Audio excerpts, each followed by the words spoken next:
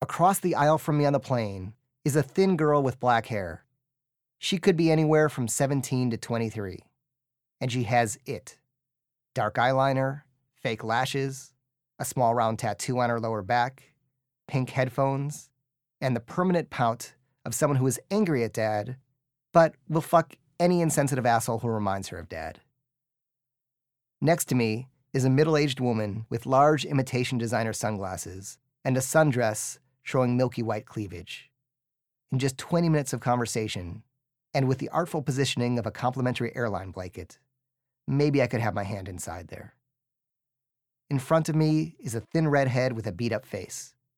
Probably an alcoholic. Not my type, but I would. Inside my head, there is a map. And on that map, there is a small LED bulb marking where every reasonably attractive or slightly sexually compelling female is sitting. Before the plane has hit cruising altitude, I have already thought of ways to approach each one, stripped her naked, imagined her blowjob technique, and fucked her in the bathroom or their rental car or her bedroom that night. This is it.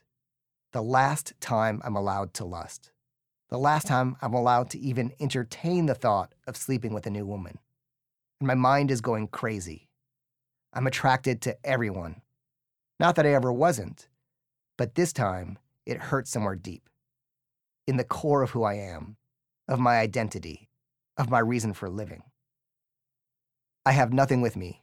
No computer, no cell phone, no technology. They are not allowed where I'm going. It feels liberating to be alone with my thoughts, most of which involve debating whether to start a conversation with the aforementioned possibly jailbait girl in the row to my right, or the pock-faced redhead in front of me. When the plane eases to a stop at the gate, a bespectacled man stands up and makes his way to the aisle.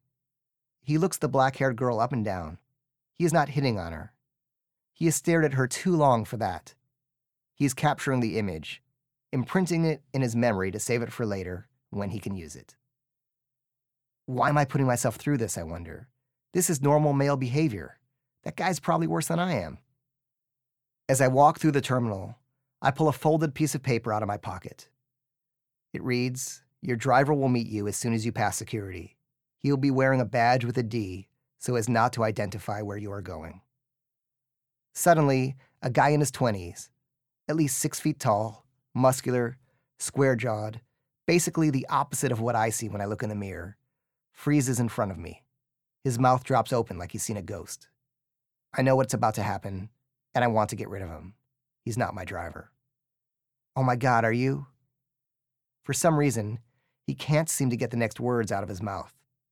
I wait for him to spit it out, but nothing happens. "Yeah," I tell him. Silence. "Well, nice to meet you. I have to go meet a friend." Fuck, that's a lie. I swore to stop lying. Lies just roll off the tongue so much easier than the truth sometimes. "I read your book," he says. "Just recently?" I ask for some reason.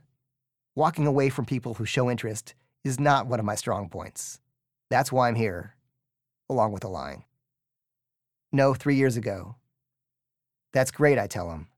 He doesn't look like the kind of guy who ever needed my advice. "I met my wife because of you. I owe you everything." "That's great," I say again. I think about the prospect of marrying someone, of spending the rest of my life with her, of not being allowed to fuck anyone else, of her aging and losing interest in sex, and me still not being allowed to fuck anyone else. And the next words just slip out of my mouth. "Are you happy?" "Oh yeah, totally," he says. "Seriously, I read the game while I was in the army in Iraq, and it really helped me."